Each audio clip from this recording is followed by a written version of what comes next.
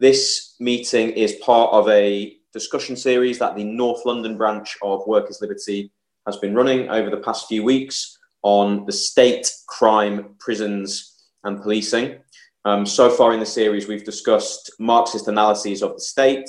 We've looked at the history and social function of the police and policing and the wider criminal justice system. We've talked about drugs, the war on drugs, possible socialist policies on legalization or decriminalization. And tonight we're going to be talking about prisons, what prisons represent as part of the kind of architecture of the state and what we might say about them as socialists. Our speaker tonight is Anita, who's a health worker and workers' liberty activist in South East London. Anita's volunteered at quite short notice to help out with this lead off, so thanks to her for that. The meeting is going to take place in a fairly sort of conventional format. Anita's going to give a presentation, and then there'll be time after that for questions, discussions, and so on. If you've not been to a Workers' Liberty event, either online or IRL before, we do try and encourage a kind of critical and discursive atmosphere. So please do feel free to contribute to the discussion. If you want to disagree with something someone else has said, that's great, as long as that's done in a kind of respectful and comradely way. You don't have to ask a question, you can just make a comment. So we definitely do want this to be a sort of discursive environment that hopefully we can learn from.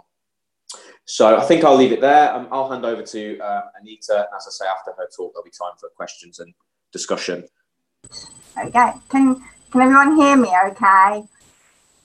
Yeah, cool. So yeah, as Daniel said, I've sort of only really very last minute said I'll try and lead off on this. So I'm in no way any kind of expert on this subject. I've just sort of had a little bit of a look and some ideas really. So I'm just going to share some of my ideas about the subject, but there may well be people here that know a lot more about it than me. So it will be very much about discussion as well.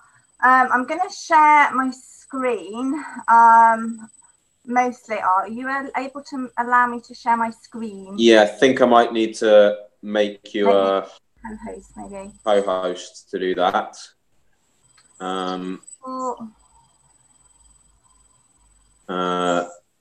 Actually not seeing the option to make you the co-host. Bear with me.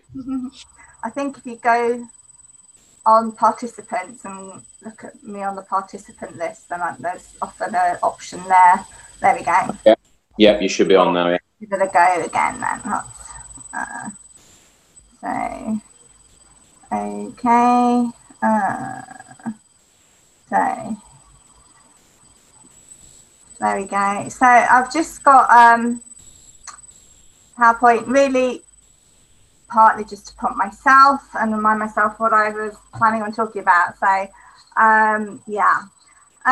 So I guess to start with, I think this discussion series already has, as Daniel said, been looking at sort of the nature of the state, as we see it from a socialist perspective, and you know, crime and policing and prisons are all part of that sort of that state and part of the way in which the ruling class rule, and a lot of the sort of criminal justice system is around maintaining that rule and around property, sort of in the context of a capitalist society. So I think you've discussed those things probably in quite a lot of detail already. So I'm going to sort of take that a bit as read and just have a look at the questions which I've seen on the Eventbrite, which is about, you know, do we need prisons? You know, should we abolish prisons now? Would that be a good idea? And sort of what does justice mean now in the society we're living in and in a socialist future? So I'm just going to try and cover those things and, you know, put in some facts and figures that I've sort of found along the way. So, yeah, so first of all, the question of justice, I think, is tricky and probably means different things to different people. I think, you know, our society as it is sort of unjust by its nature, because it's based on exploitation, it's based on people not having the freedom and liberty that, you know, I think humanity should have. So, and that does, I think, have like a major impact when you're talking about crime and about how people are living their lives. And I suppose what I would argue is that the current system, although it's sort of built on this idea that this is justice and this is just what justice looks like, it's not delivering justice, and this is just not good enough, really, for people. And we should be much more ambitious, and aim for a much more thorough justice, as a just society, rather than the sort of the punitive system that we have at present. And I think I'll probably come back to this maybe a bit more later on, because I think the way in which things are really unjust kind of becomes really apparent when you look at actually who is in prison, who are these people that are put in jail, and what are they doing there, and how does that help or not. So the other question is about abolishing prisons, and I think ultimately, we should, we would want a society where we don't have prisons as we know them now.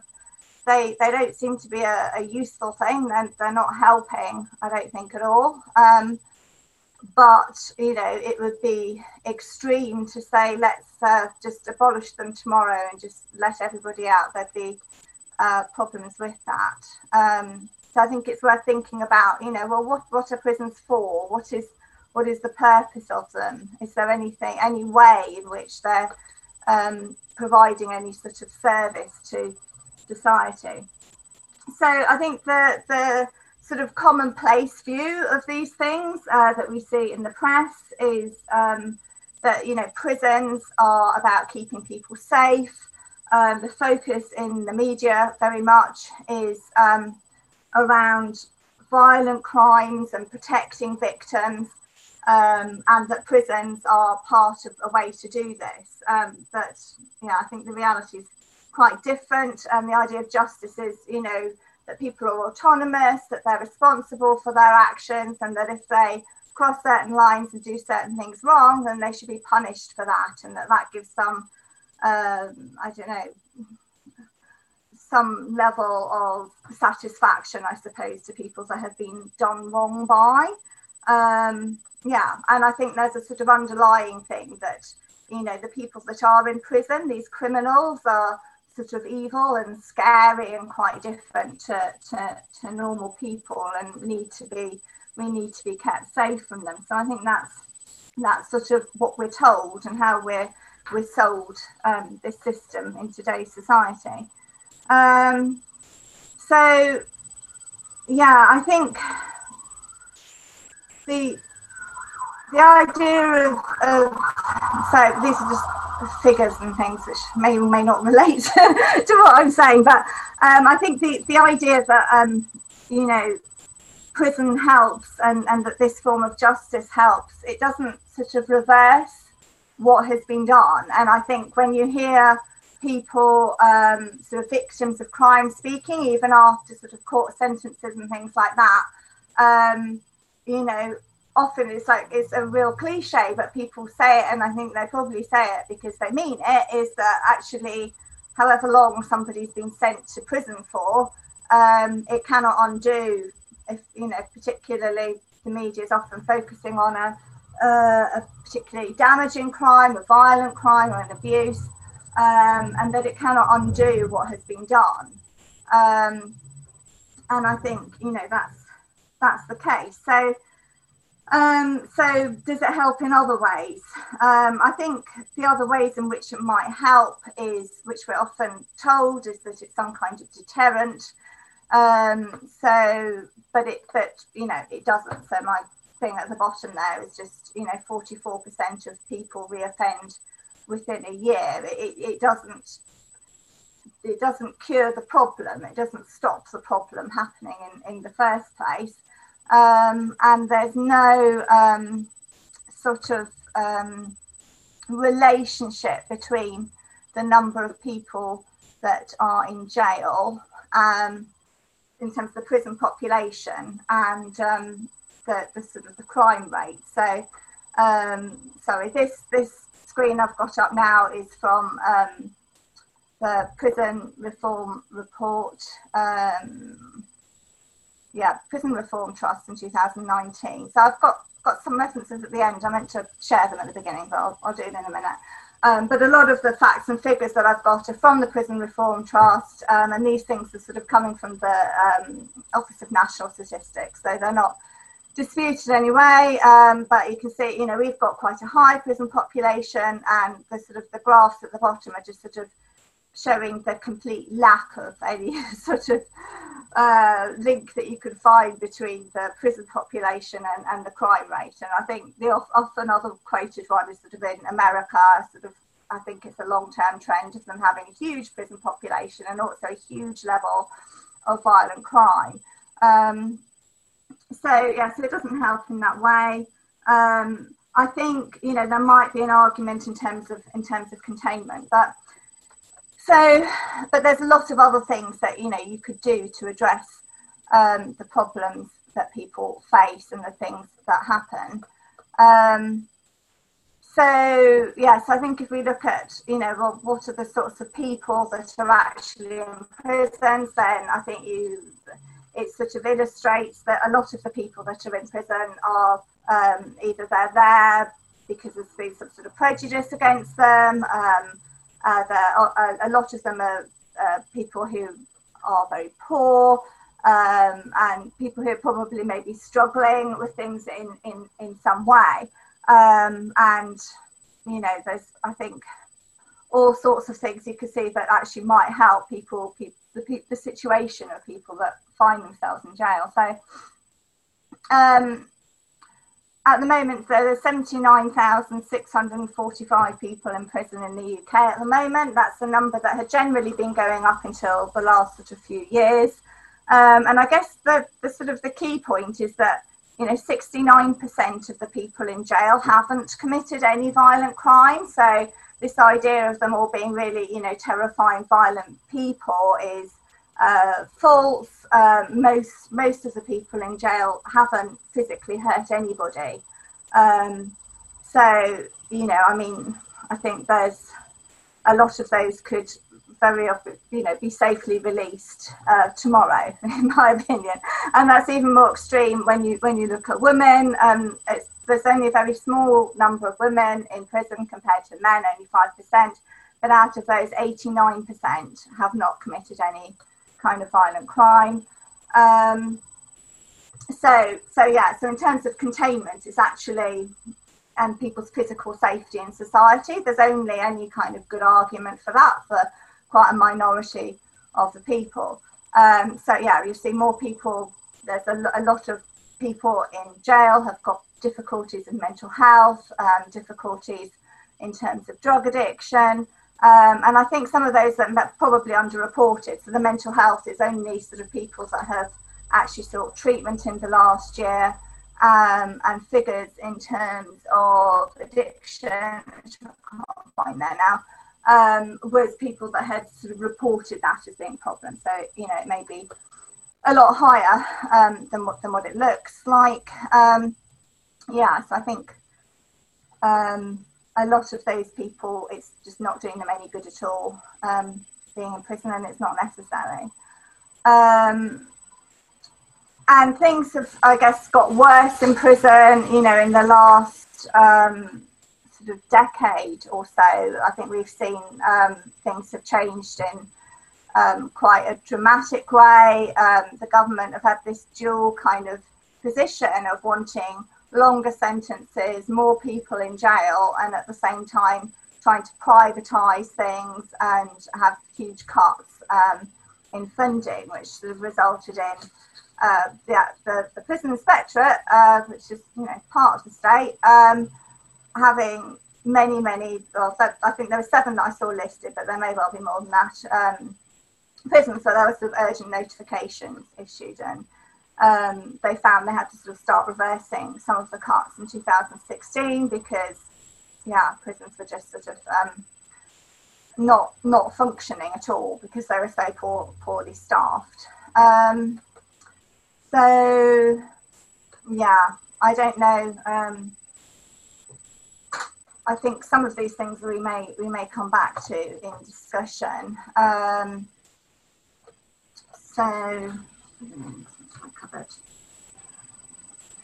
Yeah, I think so. Now, another issue was one of the things that I was going to reference was this idea of, I think this issue, the idea of prisons, you can look at from lots and lots of different angles. And one of the things that we had actually as an article on our website is about the idea of the sort of incentives and privileges scheme. So, which an activist that we had talked to, Joe Black, was describing as slavery, because prisoners are actually sort of being put to work producing products, not just to maintain the prisons, which I think is often the main work that people do in prisons, but also producing things that are then being sold in shops at very low prices. But in terms of monetary pay, you know, the average, this was a decade ago, but the average pay for prisoners was only £8 a week. And, you know, if they didn't want to work or had a problem with the way in which they were being made to work, then they could lose privileges like ability to have visitors or to go to training courses, you know, things that are really affecting their day-to-day life. So, yeah, I think, you know, what was our answer is that a lot of the crime and a lot of the way that crime is committed is very much bound up with the society that we live in multiple kind of different ways. I think you can unpick it in different ways. So there's some things that are crimes now, you know, and drugs is the obvious example that leads to lots and lots of things being sort of seen as crimes, and opportunities, I suppose, for people to be ending up in coercive situations with people, you know, because there's this sort of unregulated market that is there. So I think that impacts on crimes in a lot of different ways. And the lack of sort of opportunities that people have. So, yeah, one of the statistics that I had here was around, which I found really shocking, was the number of the sort of literacy level of people that are in prisons. So 62% had a reading age of 11 or lower, which compared to, like, in terms of the population, only 15% of the UK population would have that, of the adult population would have that difficulty in reading. And, you know, these are all, I think, products of the society that we're in. So there's so many people who are not able to get the education that they need, not able to sort of participate in society in the way that they like to be able to participate in society, and have ended up sort of being criminalised and brought into the prison system, rather than perhaps receiving services such as, you know, education to help with housing, help with mental health, help with addiction problems that would enable a more cohesive society, I suppose. So yes, I think it just underpins things in lots of different ways. An example that I thought of was a woman I met who was in a refuge, and she had was there as a victim of crime, and her ex-partner had been caught on CCTV, you know, running after her with a gun, and she'd come into a refuge. And for her, I think, in terms of her partner being in jail, it wasn't that this was justice being served so much as just a sort of temporary containment. And her main sort of concern was to try and get herself rehoused and move to a different area before he got released from jail. So, you know, you want a society where if that woman had had like the services and the opportunity and the financial means just to set up home in another town, then that would have just enabled her to be safe. So I think if you had a society where people are not as restricted as they are currently by their lack of financial freedom, then there'd be less opportunity for some crimes as well. Like if people were able to decide what they wanted to do, who to live with, where they would live, and you know, then I think that would reduce a lot of the problems that we see in society today. Let me see if there's anything else I was gonna add. Just I suppose as well, you know, the impact that going to prison has on people is just absolutely huge. So what I have to picture. I think it's in this one. Yeah. So the fact that, you know, 1 in 7 people are homeless when they're released from prison.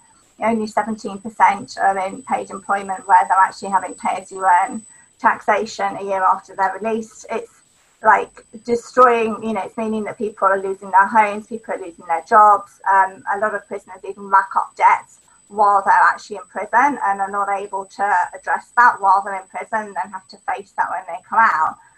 So it's just, you know, totally setting people up to fail, taking people away from their families, from their networks, and just having no freedom. So it's I think it's just a really huge measure to take somebody out of life and put them in this situation, and that should only, you know, people should only have any kind of containment where it's absolutely necessary for the safety of society, and that's a really small number of the people that we're doing that to at the moment. And I think, you know, going back to this idea of, you know, should you abolish prisons, I think you would want that containment to look very different. So not about punishment, it's about how can you support people, how can you enable people to live lives in a safe way. Yeah, I think that's probably enough of me talking. I'm sorry, that's probably rambling, but if people want to ask questions, then we can kick it around some more. Thanks, Anita.